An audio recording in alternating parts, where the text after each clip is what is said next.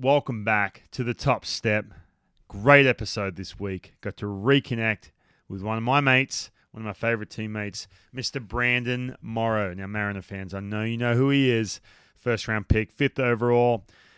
Over Lincecum, we talk about that. We talk about Tim Lincecum, how he got the Mariners took Brandon Morrow over Tim Lincecum, what that meant to him, and everything else. I know it was kind of a sticky subject, and Brandon talks about it too on this episode. But, man, what an amazing career he has had and still going too. He's going to pitch next year, 2021, throwing absolute gas. He went from starting to bullpen guy. Recently with the Cubs and the Dodgers, was in the playoffs with the Dodgers a couple of years ago. We talk about Justin Turner as well, him running onto the field, his thoughts on that. And everything in between, man. We cover a lot. We talk about, we dive into some things going on when it comes to analytics in the game today, and when that really was a big factor for him, what year that was, and how he tried to help some teammates with that, and everything along with it. But we just share some good memories, and it's a great conversation. Very inspiring. Brandon has had, like I said, great career, but full of injuries. So if we cover that pretty extensively too, how he's gotten through all these little things. But make sure, if you haven't already, make sure you press subscribe. I've got some, just like Brandon, I've got some big-time guests coming up, some amazing stories that I'm going to post. So make sure you click subscribe so that pops up on your phone. You can go to www.thetopstep.com. And if you go on there and you click on podcast, basically all the buttons come up. So you got Google, you got Apple, you've got Spotify, all the big ones, wherever you get your podcasts. I'm loving this season too, man. I'm really excited about everyone we've got coming up. So please welcome Mr. Brandon Morrow as he joins me on the Top Step. No matter what happens, Ryan Rowland-Smith has something to tell his grandkids right here. First appearance of the big leagues. Face a Hall of Famer. Especially if he strikes him out. Here comes the 1-2 pitch to Junior now. The breaking ball. He struck him out. Yeah, that will be a story for the rest of his life as he strikes out Ken Griffey Jr. and the inning is over. You'll never say that I'm not killing them. Killing them. Okay, Brandon Morrow, mate, welcome. Thank you for coming on and joining me. I appreciate it, man. Yeah, of course. Great to see you, man. It's been a while. I did run into you in October last year, and I had a bunch of young Aussies, young studs, 16-year-olds. We came to the Cubs complex, and I didn't contact you before that, right? We just bumped. No, I saw you guys just walking the perimeter right outside the weight room while I was getting some of my work in and doing my rehab and stuff. So yeah, it's crazy. I just saw you walk by. I was like, oh, all right, yeah. What's up? That was great, man. It was great too because we had lost contact. I hadn't spoke to you for a long time, and I love bumping into. It just brought back a lot of memories. Honestly, I'm with these kids, and obviously I'm done playing, and just you spoke to them too. It was great. You spoke to them. Obviously, you're a college guy. Yeah. And these kids, they love meeting big leaguers, and they all get on Google right as soon as he left. By the way, like some of them, like half of them, are like, "Oh, Brandon Morrow, yeah, watch him pitch with the Dodgers," and blah blah blah blah blah. And then some of them, they get on Google. They're like, "Oh, how much money is he making?" Like, it's so funny, dude. Oh, I should ask him this. That's always a concern, yeah. Young so kids funny. like to see that. Well, it's motivation too, right? Yeah. Oh, big time. Yeah, big time. And here I am. It's so funny, dude, because sometimes I think about, like, you got to be able to speak to a 16-year-old because there I am saying, oh, Brandon, talk to him about your college route and going to college, how important that is. Meanwhile, 10 minutes later, they get on Google, like, he's making how much money? Who cares about that? All I care about is this. Yeah. So well, funny, I mean, like I said, it's motivation. Some things motivate some kids getting to college, and whether it's like, I want to be a good student. Yeah. I want to play baseball. I want to meet girls. Like that's a great route, like going to college. And then, some kids can be motivated by the money, but also like, hey, what's going to get you a good paycheck, or just getting out of high school, or going and 3 years and developing into, more of a man physically and mentally, and, doing it that route. Hey, I want to talk to you about that too, and I'm glad you brought that up. And I'll come back to that because I want to talk about when the Mariners decided when you made your debut, 2007. I'll jump right into it right now, actually. 2007, spring training that year, that was my first year on the roster with the Mariners, right? Mm-hmm.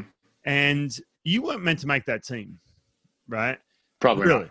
Yeah, like, I mean, you were basically, and again, not saying you didn't deserve to make the team, but you right. Spring training, you are 22, and this is back in 2007, where it's pretty rare for a 22-year-old to be making a major league roster. They may get called up, but to make the opening day roster, where everything's kind of set in stone. For you then, looking back, and you talked about, becoming a man and all these kind of things, did you feel like you were ready to be in the big leagues at that point? Probably not. I mean, I thought looking back, I think I handled it pretty well as far as like a mental standpoint, but I don't think that my pitching game was ready. I mean, I had obviously a fastball that played and that I lived and died with, but there was nothing really to fall back on. I mean, I had a swing and miss slider, but I don't think that I had any sort of confidence to throw it in the zone ever. I can't remember ever trying to set up guys or really pitch with any sort of purpose other than trying to throw my fastball by guys a lot of times. But when you have a weapon like that, it plays. And obviously that's what they saw. And, it worked out fairly well numbers wise. Like I had a 4, but relieving as a 22-year-old first full professional year, that's pretty decent.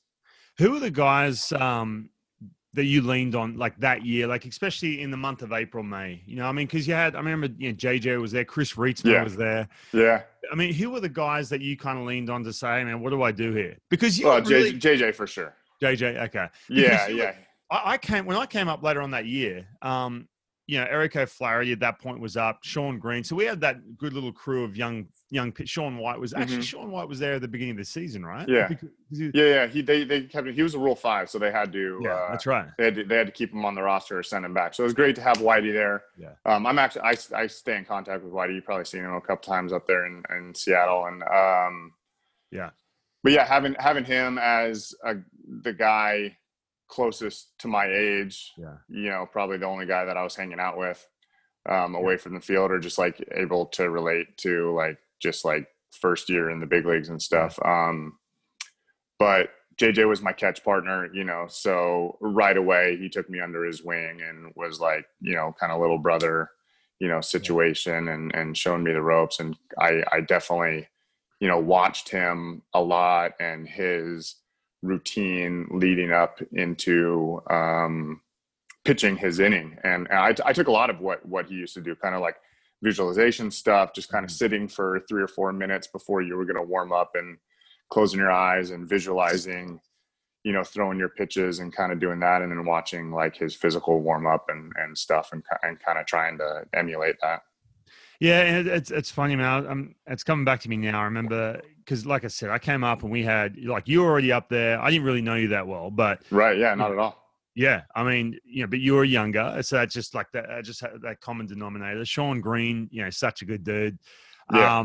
And this young group, but JJ, dude, at that point, he was, even for me, I mean, I'm a left-handed relief, long guy, essentially in 2007.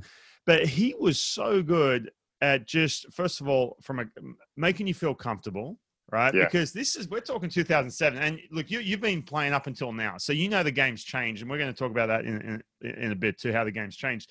But even back then, if you're a rookie, you sit in your locker. You don't sit on the couch. Oh, yeah. Yeah, no, you weren't allowed on the couches, chairs, anything like that. And I get it. I had no problem with that. I'd wait for everyone to eat or everyone to get on the plane. Yeah, for sure. But he just had that ability just to make you feel like you were part of something. Where there's a lot of guys, man, in that team. And it was a good team. There was a lot of veterans. There was a lot of guys that wanted to make sure you knew you were a friggin' rookie. Right. Know?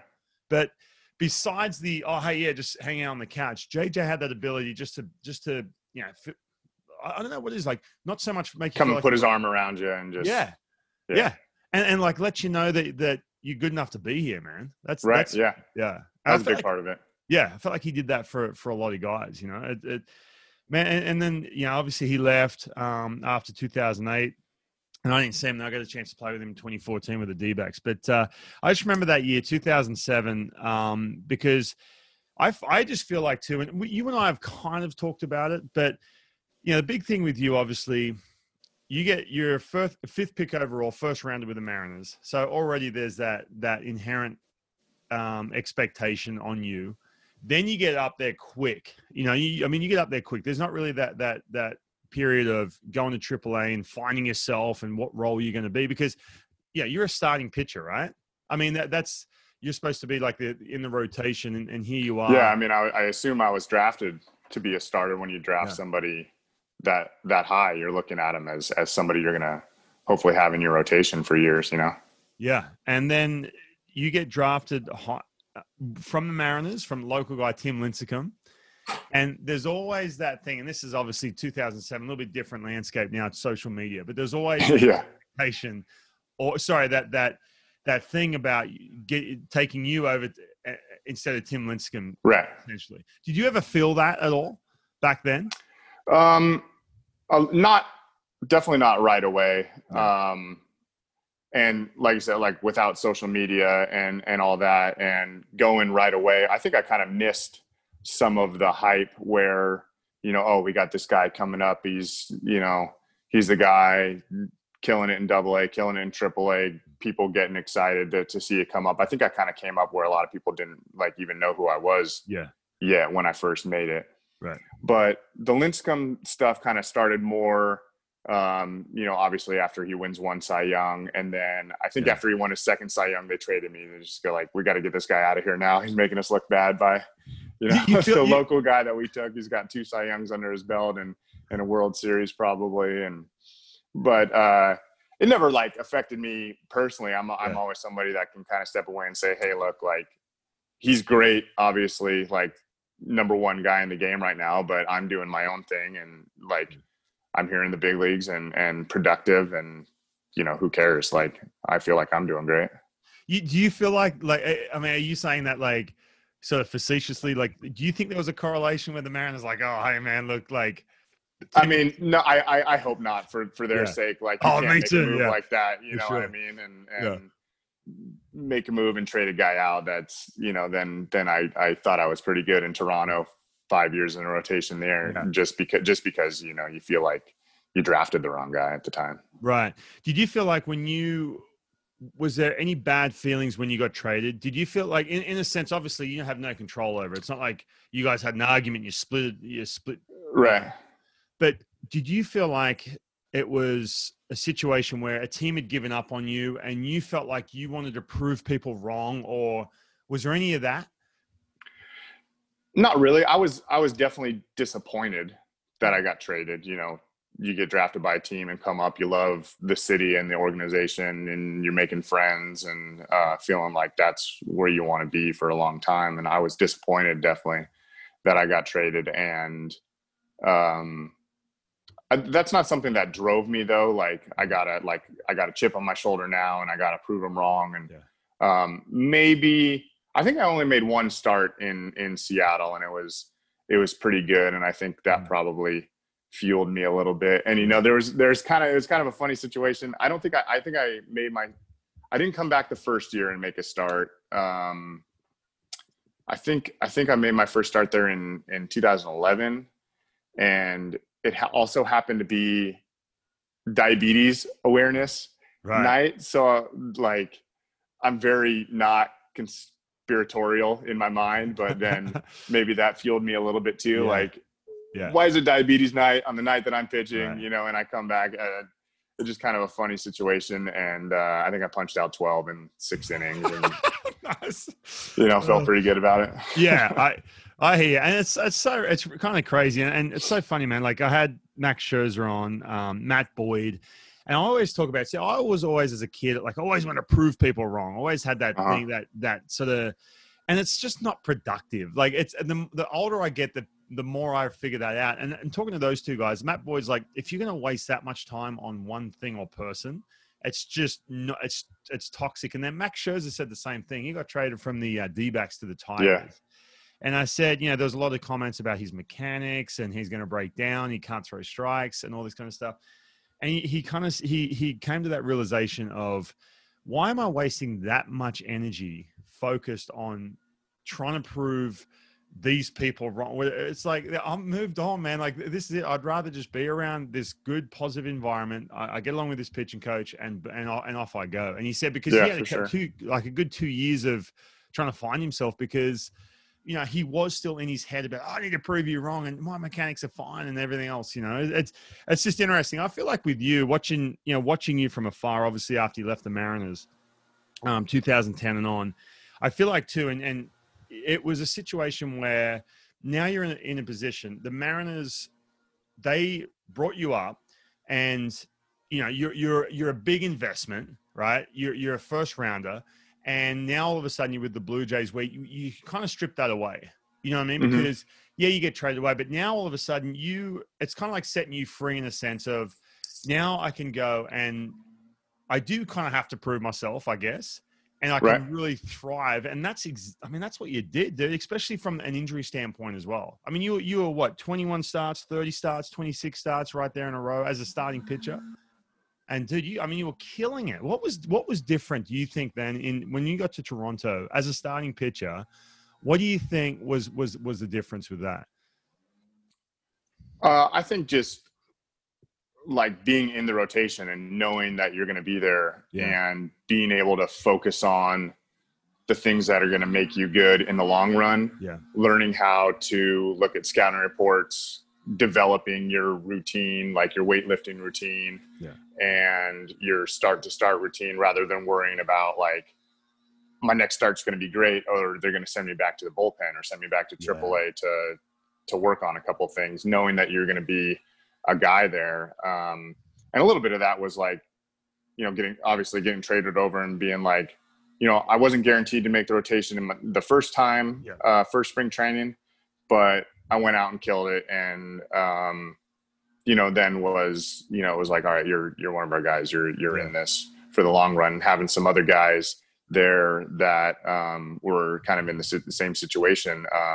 Ricky Romero, probably my best friend in baseball. Same age, same time, kind of he came up in 2009, and then so 2010, my first full year there was his first full year in the big leagues, and just kind of like developing together and trying to, learn major league starting baseball together and developing all that. Dude, Ricky Romero, man, he was so good. And then he didn't get the yips, but because I ran into him, I think it was 2014. Yeah. And he was in AAA and just trying to figure it out. I don't know if you're still keeping contact with him, but I'm watching him, just like, I'm jealous of him. I'm left-handed. I'm like looking at this dude. But he was in his head like crazy. What was the deal with that? Have you had some deep meaningfuls when it comes to that stuff with him? Yeah, I don't know that we've done like a retrospective, like going back and like trying to break it down together that way. But I know the guy works harder than almost anybody I played with, and was just crushed underneath that pressure of trying to get back to his all-star form. And I think there was obviously some physical stuff going on with it. He had both his knees done, like a year after leaving the Blue Jays, I think, where that physical handicap, he just couldn't like get strong on either of his knees, I don't think, was hurting him. And then just, man, the mental side of it seemed like really tough for a while, where we're catch partners and I'm trying to be positive all the time. Like, that looks great. You're doing great. Trying to just free his mind. Like, hey man, like I brought some, this is still 2013 or 2014 when it first started happening. And I'm trying to show him like, hey man, look, like I got this pitch data stuff that I took off, they're not giving it to us because teams like don't have really that analytical part built out yet. And they're not even really looking at this stuff, but like his pitch usage, and I'm showing them like, hey, like maybe you just struggled a little bit because like, look, you're trying to use all these cutters and your sinkers, like your game, you just kind of got away from this stuff. And, but he was working so hard, like trying to like get his natural arm like path back. And once you get on that sort of stuff, like, I mean, he was taking ground balls at shortstop, like trying to feel like, you know, a natural arm swing. And that's just got to like weigh so heavily on you when you're just like all day, all you're thinking about is like your release point and what you're doing mechanically instead of just like making pitches, you know?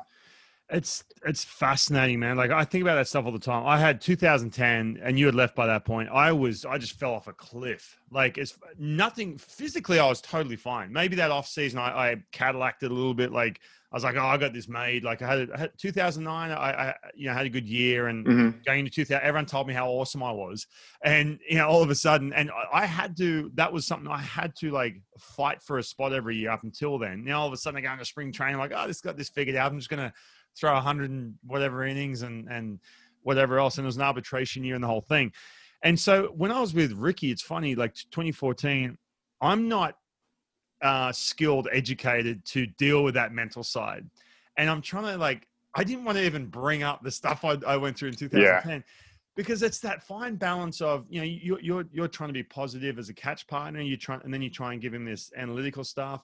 But when you're in that situation, I feel like everyone goes through it at some point, but you're in that situation. It's, you know, everyone's like, well, clear your mind and all this kind of stuff. Well, that's even harder than just get like working hard like he did, you know what I mean? Like, because you're just trying to find something. It can be torture. Like, so I remember hanging out with him and I'd try and talk to him, but I didn't want to like fill his head with this and that. Cause I'm like, I don't want to like, you know, get him off this road. But man, I'd watch him pitch and get through a couple innings. I'm like, oh, here we go. He's back. You can just see the chest sticking out and the whole thing.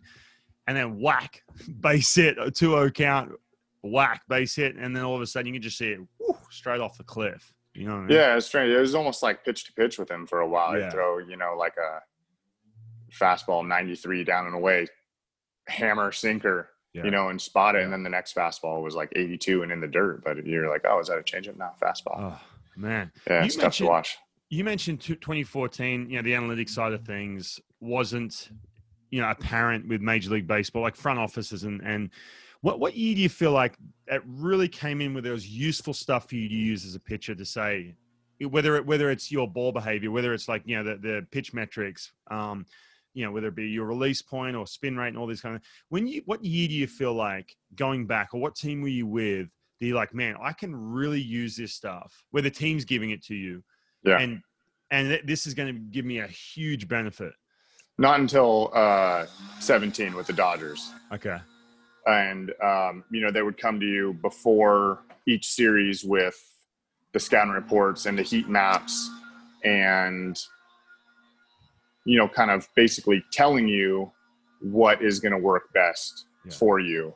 And they were the first team that I saw that was like scouting guys for, you know, high rise fastball and pitching at the top of the zone and spin rates. And maybe even towards the end of that year, they were getting out like the Rapsodo for some bullpens for guys towards the end of that year.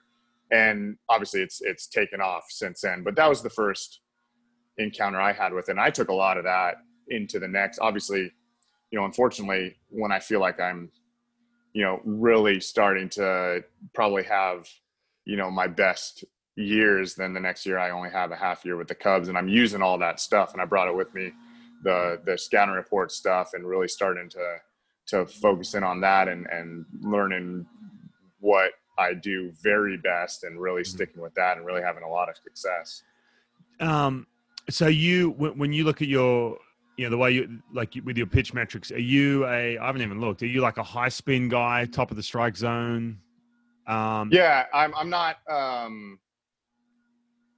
the very highest spin, but I think like, you know, I think around 2,400 RPMs, which towards the top, and high velocity as well. And I think a little bit of a release point, and I'm able to, I think what differentiated me from some of the other guys they were trying to do that with was all my experience as a starter. And then also being able to like land my slider for a strike and then bury one, get ahead of guys, throw the down and away pitch and also the up and in pitch, where maybe a lot of the other guys, they were just, glove at the top of the zone every single time, where I could move the ball around the strike zone. Gotcha.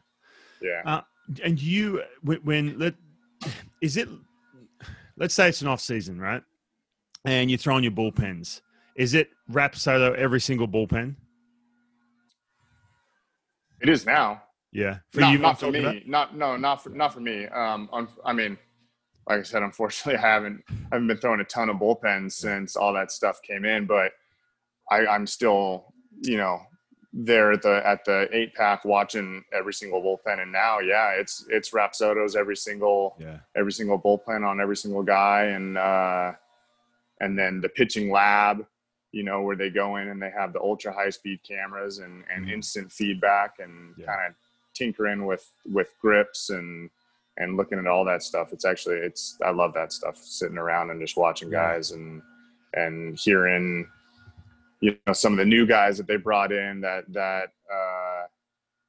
have been kind of looking at this stuff for more than a few years and really know their stuff, that maybe aren't like traditional pitching coaches, but sitting and talking with the baseball ops team in the video room and kind of diving into that stuff. Do you feel like with that, okay, first of all, when you look at, let's say like a Rapsodo, that square comes up and you got all these numbers, and because I've got my Rapsodo certification, you know what I mean? And I try and bunch in the pitches when I'm working with a kid or I look at, I can grab someone's data or whatever. I try and put the profiles up and see if they can get into that. Do you feel like you understand that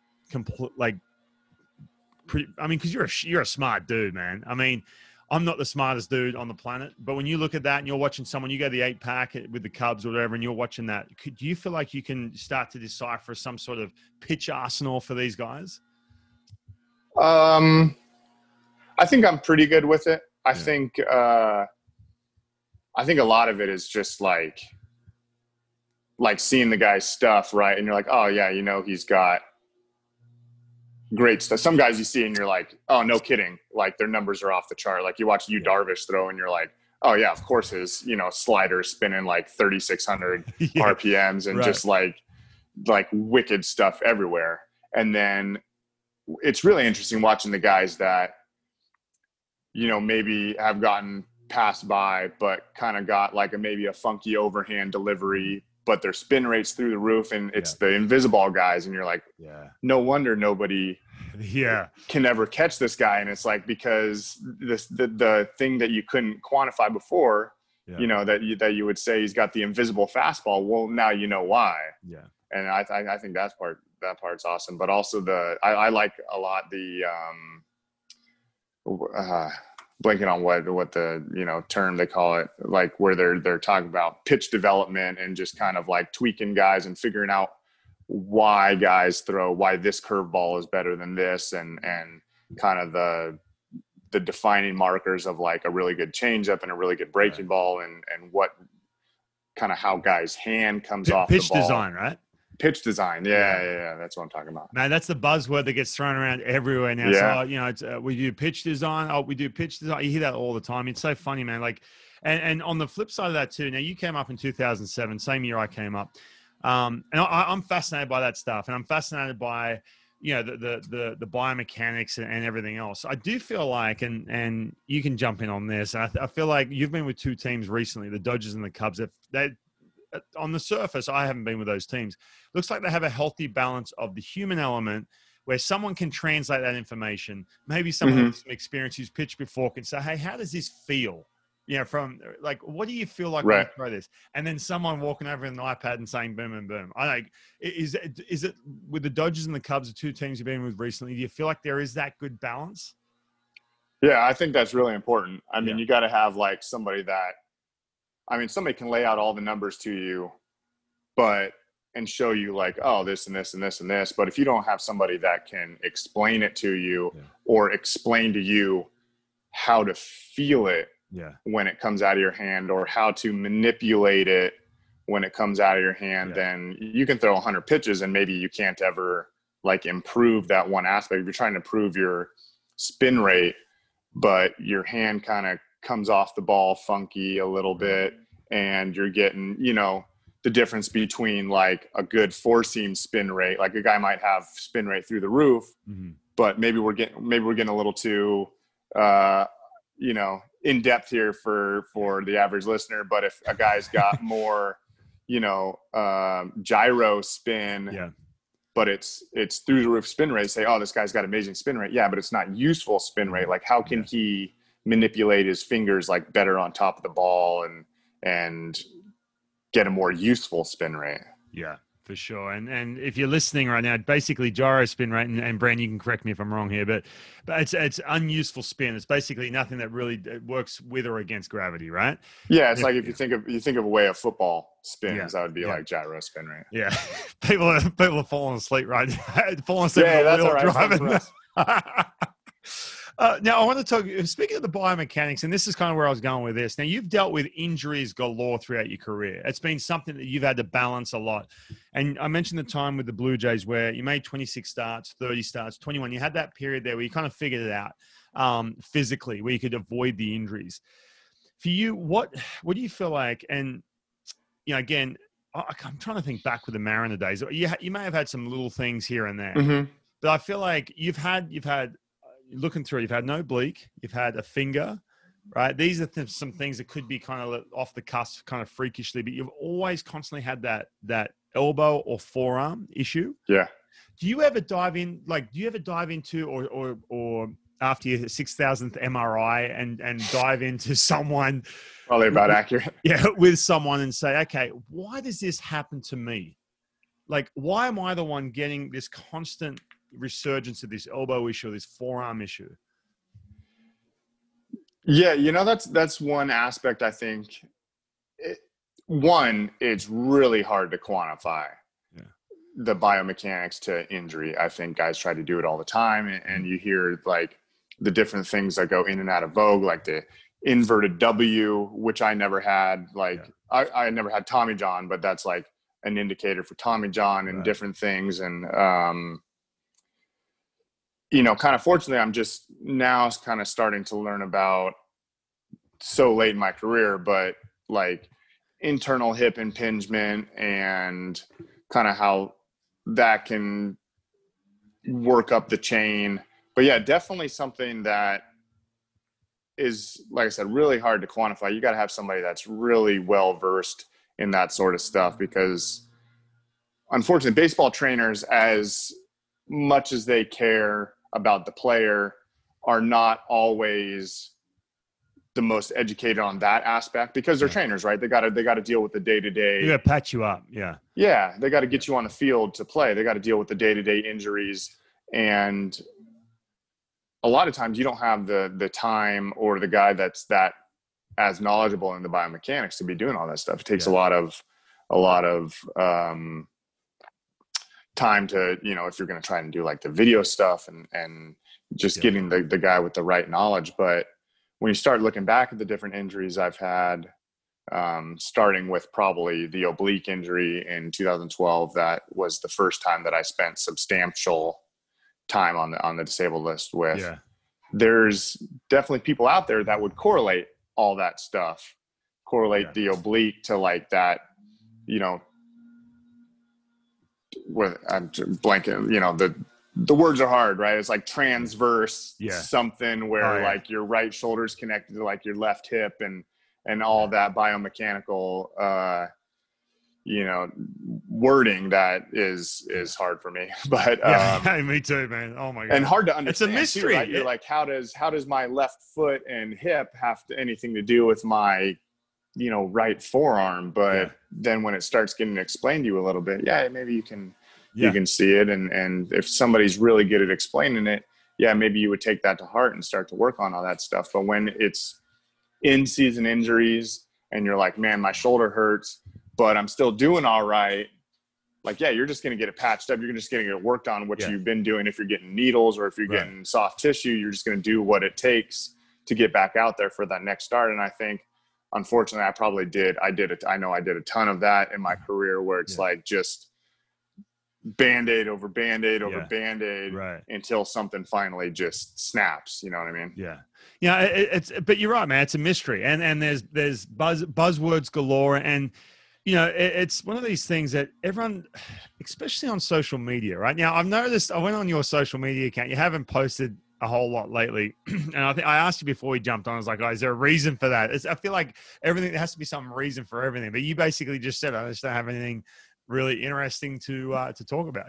Right. Dude, I'm trying to get kids fed and like to preschool and stuff. You know what I mean? Like I don't have time for that. Yeah, exactly. Like, I got my daughter, to I'm not going to be posting pictures of me at the gym. It's just like brutal. No, definitely. I've never done that even when I was younger, but definitely not. It's just not me. It's like some people just love that stuff. And I just, maybe it's just my personality. I'm not big, like trying to let my opinions be known. And maybe I'm just don't have that strong of opinions where I feel like I need to tell everybody all the time. You know what I mean? I'm pretty sure, because I know a lot of people from Seattle listen to this podcast. I know they're going to email me. People email me after podcasts and, you should have asked them this or that. They're going to say, tell them to get back on social media. I guarantee you, because they probably find it interesting. But to that point, when it comes to baseball, and the new school and the old school. And I don't know if you've really kept up with it, but it happens on social media. And I just want to pull my hair out all the time.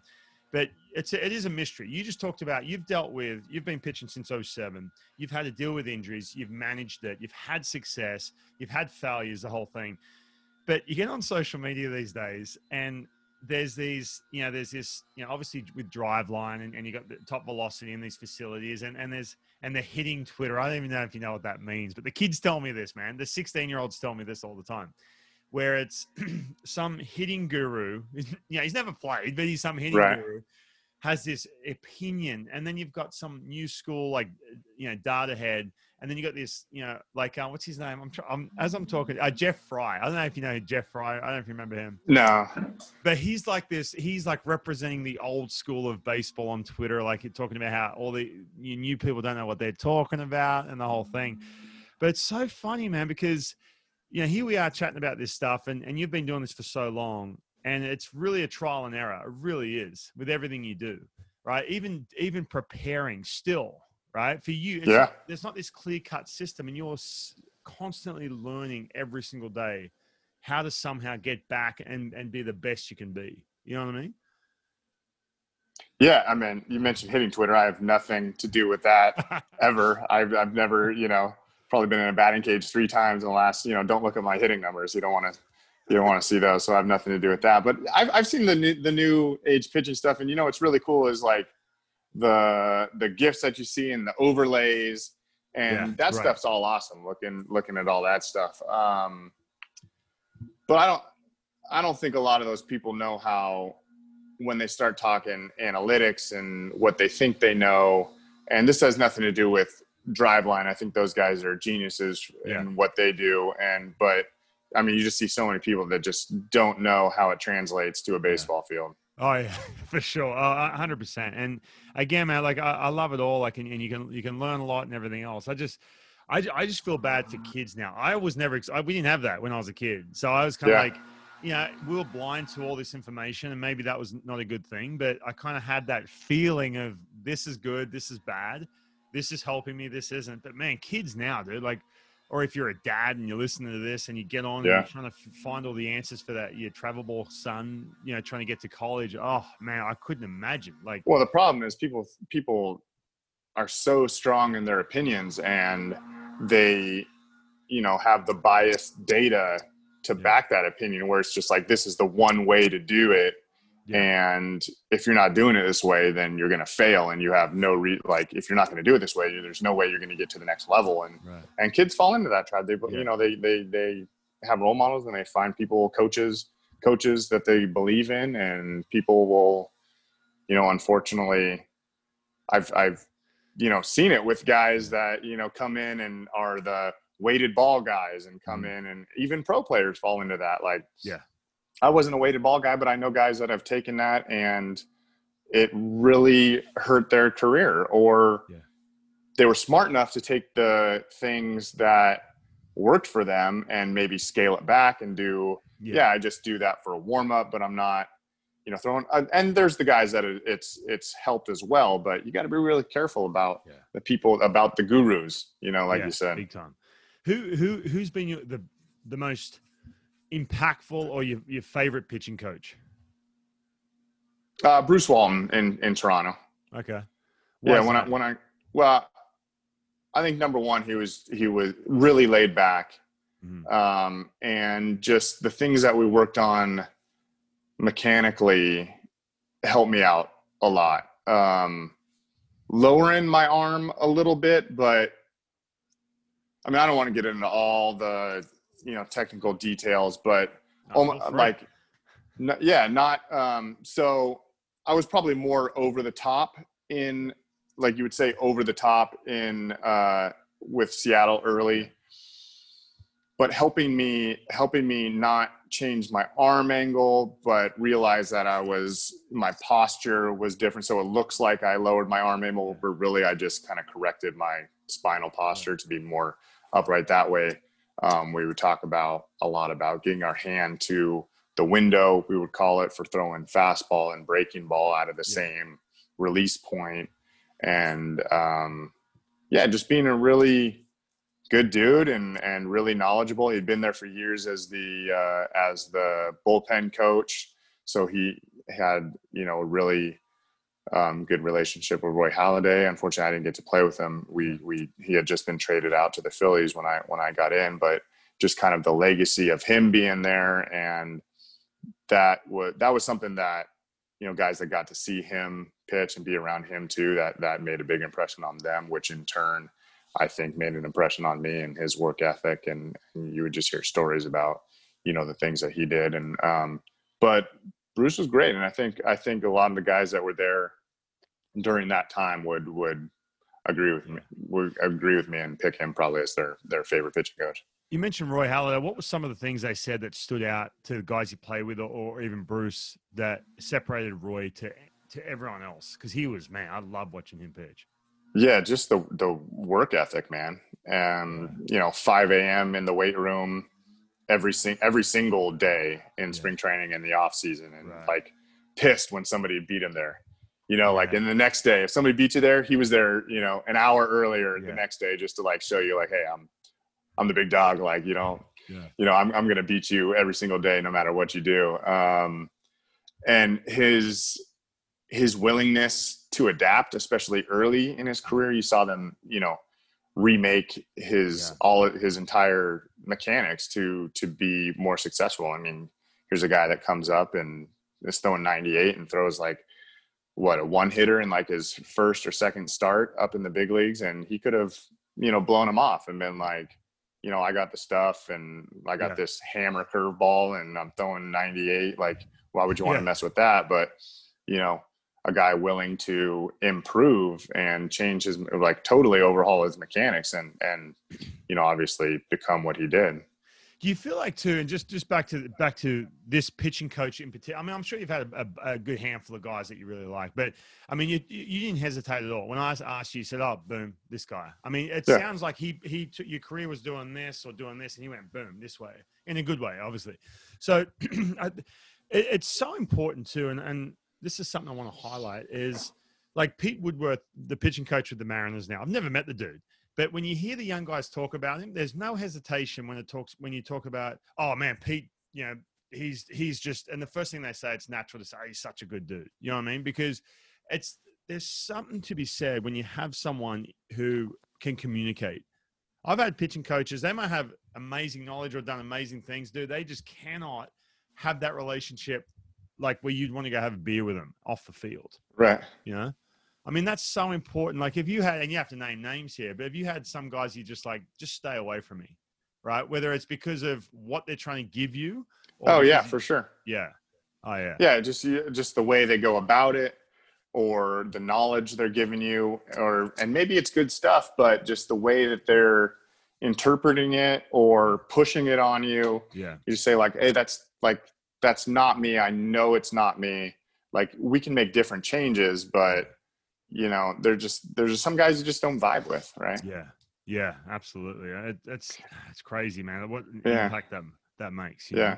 And you know what? If I had spent more time and been more healthy in Chicago, I think their pitching coach now, Tommy Hotovy, is a really smart guy, really, and like we talked about earlier, somebody that really pairs well, because his prior job to that was like doing all the scouting reports for the pitchers and really well versed in the analytics, and then really smart with the pitch design and the high-speed cameras and doing all that, but also a former player, so somebody actually that I kind of played with a little bit. He was in camp with the Blue Jays towards the end of his career. And, but somebody that pairs that stuff really well, and really like a young guy, like really like a new age pitching coach, like you would say, and somebody that I think has done a really good job with the guys that they've gotten over there and had to make a couple tweaks with, but then have shown a lot of success. Yeah.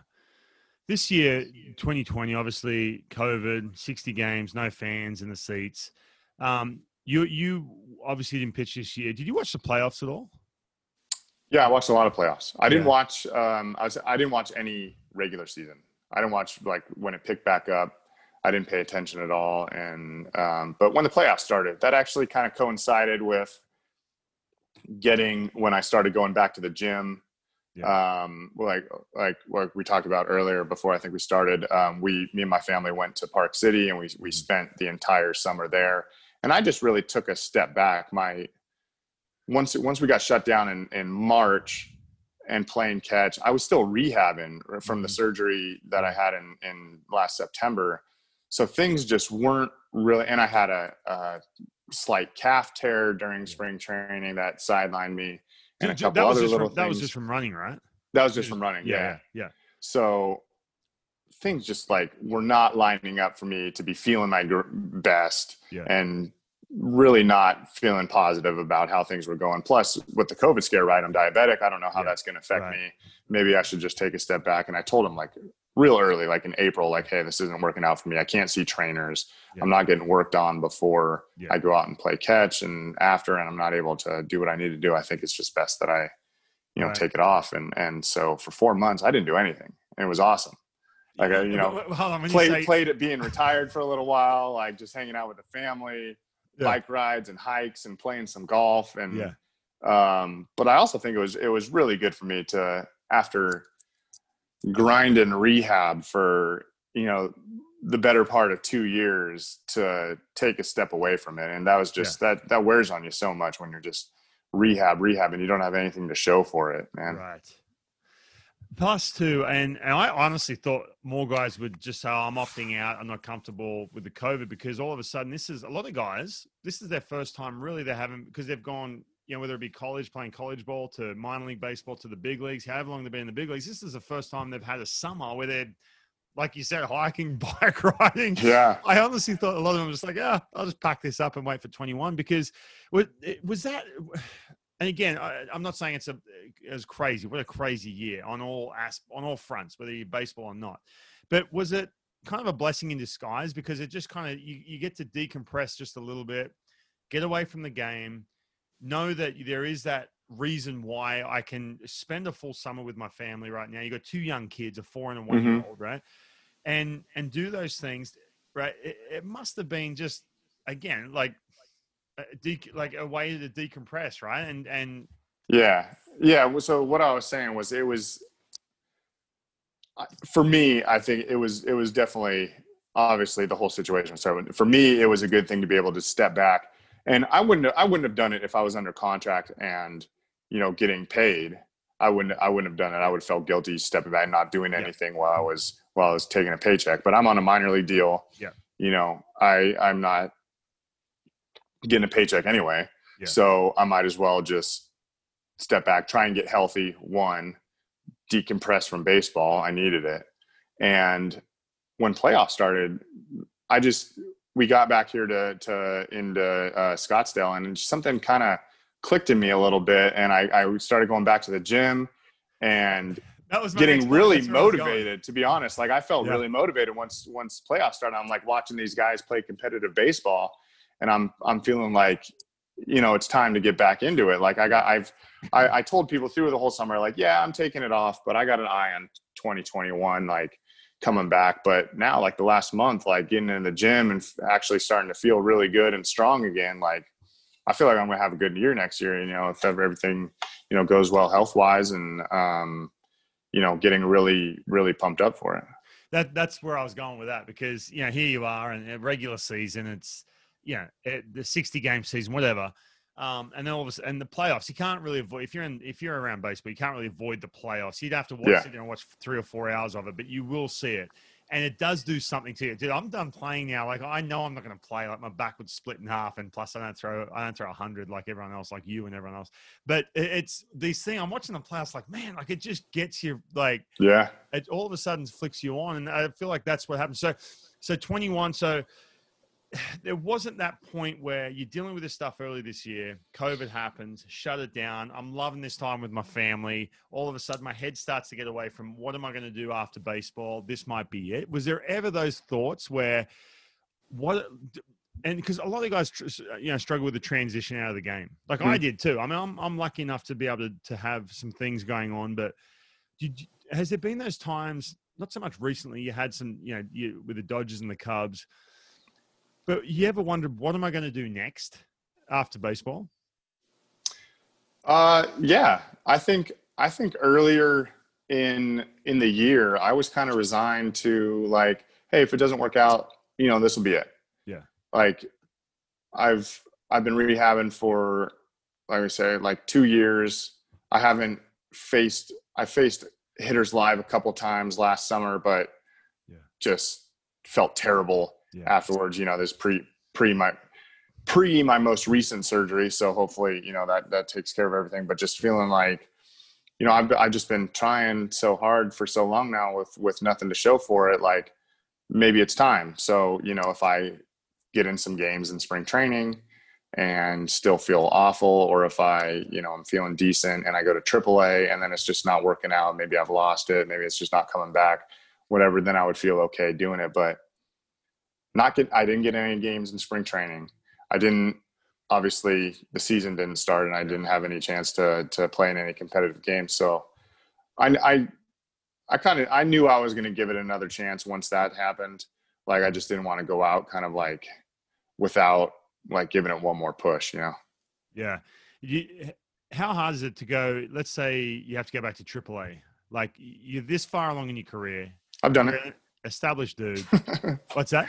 I did it in 17. I mean, I took a minor league deal and went to Oklahoma City with the Dodgers for almost 2 months and came back and, restarted my career. Unfortunately cut off again with injuries, but I've done it once, and if I feel good and I feel like there's a future for it, if I'm, throwing the ball well and they're just like, hey, we just need to see the results for a little while. Like, one, we can't just like, I understand when it's like, this guy's had so many injuries, we can't trust him just to like go right out of the gates. Like we need to see you for a little while. Yeah. I mean, you got to consider that, especially if you're feeling good and you feel like you're going to be what you used to be and you feel like you're going to be able to like help the team. Like you need to, give it a little bit of a chance. I got to ask you this too. Now you played with Justin Turner, right? With the Dodgers. Yeah. So recently, obviously they win the World Series. A lot of your friends are on that team. You know him well. He runs on the field with no mask. He's just been tested positive. Talk us through what are your thoughts on that? If you're in his shoes, what are you doing in that situation? I'm not going back out on the field because, well, one, I'm not a rule breaker. Like, I'm just like not like if somebody says like these are the rules, like I'm not just like charging, like breaking through it. Like I'm doing what I want, Yeah. But also like I don't feel like, I don't know. I can't step in his shoes and it's tough, man. That's got to be like the hardest decision ever. And like you just got pulled out of. I know. World Series clinching game, like 2 innings prior to that, and all your boys are out there. You don't even get to run on the field and dogpile. You're just cooped up in this room, isolated, and they're telling you like you can't go out there. Like, I don't know. Maybe I would have gone out. I don't know. Yeah. Like, you're especially if other people are like, yeah, screw them. Come on, like let's do it. Come on out here for a picture. Like you're part of this team, and you just feel like, man, this is like. the peak of my career. Right. I don't want to miss out on it. Yeah. And I had Chris Martin on with the Braves, who just, basically gave up the home run to Corey Seager when the Dodgers won to go to the World Series. Mm-hmm. And I asked him the same question, but I never played in the playoffs. You have, right? So you know what it's like. I know 2020 was different. Obviously, it's got to be a different feeling, right? Playing in the playoffs in 2020. I mean, because when you were doing it, place is packed, everyone's on their feet. It's just a hardcore, like heightened senses. And again, I'm not taking 2020. I'm not taking anything away from, but it's got to be completely different. But you've probably won high school championships or summer league championships. You know what I mean? And it's almost the same feeling, right? Because it's your team and you've won the championship. I won the Cape Cod championship, and it's like, you don't care how many people are in the stands. You care about your teammates on the field. Absolutely. And you guys just won the championship. And there might be, it's like aunts, uncles out there for your summer league. And even if you're just winning some weekend tournament, like you still feel like you're on top of the world and you just won the World Series. You know what I mean? Everybody dogpiling on top of each other and doing the whole thing. So the closest I got to that was the Olympics in 2004. We beat Japan 1-0, but we just snuck in a win, and all of a sudden we're guaranteed a medal. I just went ballistic. The whole place was packed full of Japanese fans. Not one Australian. Oh no, I'm taking that back. I mean, there was probably the Australian watching because they got free tickets. No, but just back to that. First of all, it's really hard to make to the major leagues. Number two, to play in the playoffs. Mike Sweeney, I play with him. Dude had 15 years in the big leagues, 5-time All-Star. Finally got a chance to play with the Phillies because it was kind of like, hey, let's trade you over so you can play in the playoffs. Felix has never played in the playoffs. So if you're Justin Turner, he may never win another World Series again. I mean, hopefully he does. Who knows? The Dodgers are really good. I get that. But I'm not going to lie, man. He copped it for running on the field, and I'm not a rule breaker either. I'm like you, dude. I mean, we played together, and you and I were just kind of standing at the back. I'm not a big rule breaker or getting crazy, but I don't know if I'd be able to help myself. I'm like, screw this. I'll deal with the repercussions in a week. I'm running out here. Sorry, guys, I got COVID or whatever, but boom. I couldn't imagine, dude. Like, it would be the coolest thing. I mean, even when you watch something like Clayton Kershaw, that just the weight off his shoulders when they won, like they show those images. I get it. People are on social media and they want to rip him, but put yourself in his shoes and good luck not running on that field, man. But so right now you're in Scottsdale, and you mentioned you're going to move back to Washington. Is that right? Yeah. We got a place up there. My wife's from just south of Renton, Maple Valley. So that's something we've had our eye on for a while. We got a piece of property up there and hoping to build in the next year. Is that to get, you got 2 kids? Is it to get closer to her family? Is it a family thing or is it? Yeah. A lot of that. And, I don't want to spend summers in Phoenix. To be honest. I did last year rehabbing the whole time, and man, 115, 120 for 4 months straight is tough. That last summer, I don't love it. AZ was brutal, right? This last summer. This summer was, yeah. I mean, they were setting records for the hottest week on record they ever had, and it's no joke. You can't. I mean, with kids, man, like last summer, my kid wants to go out and ride his bike, and it's like, all right, buddy, we can go outside for like 10 minutes. Yeah. You know what I mean? Yeah. You gotta cover you in sunscreen, and we can be out here riding your bike for 10 minutes, but then you look like you're going to pass out, and we got to go in the pool for a second. And then, you got to go in and rest for a little while. It's just like being in the winter in like, I don't know, Montana or something, Chicago winter where it's, 0 degrees, but. Well, you do realize, I bought a house here in 2008, and I'm like, oh, Seattle is beautiful. I'd never been close to spending a winter here. Never. Not once. Right. And then recently I'm like, oh, let's move back up here. We're living in LA and we want to, move back up here and for work and everything else, away from family, which was tough, but we're up here, dude. My first winter. I'm not lying. And I know if anyone's listening, I'm not trying to offend you or anything like that. My goodness, dude. I'm just giving you a heads up, dude. The darkness, like, welcome back.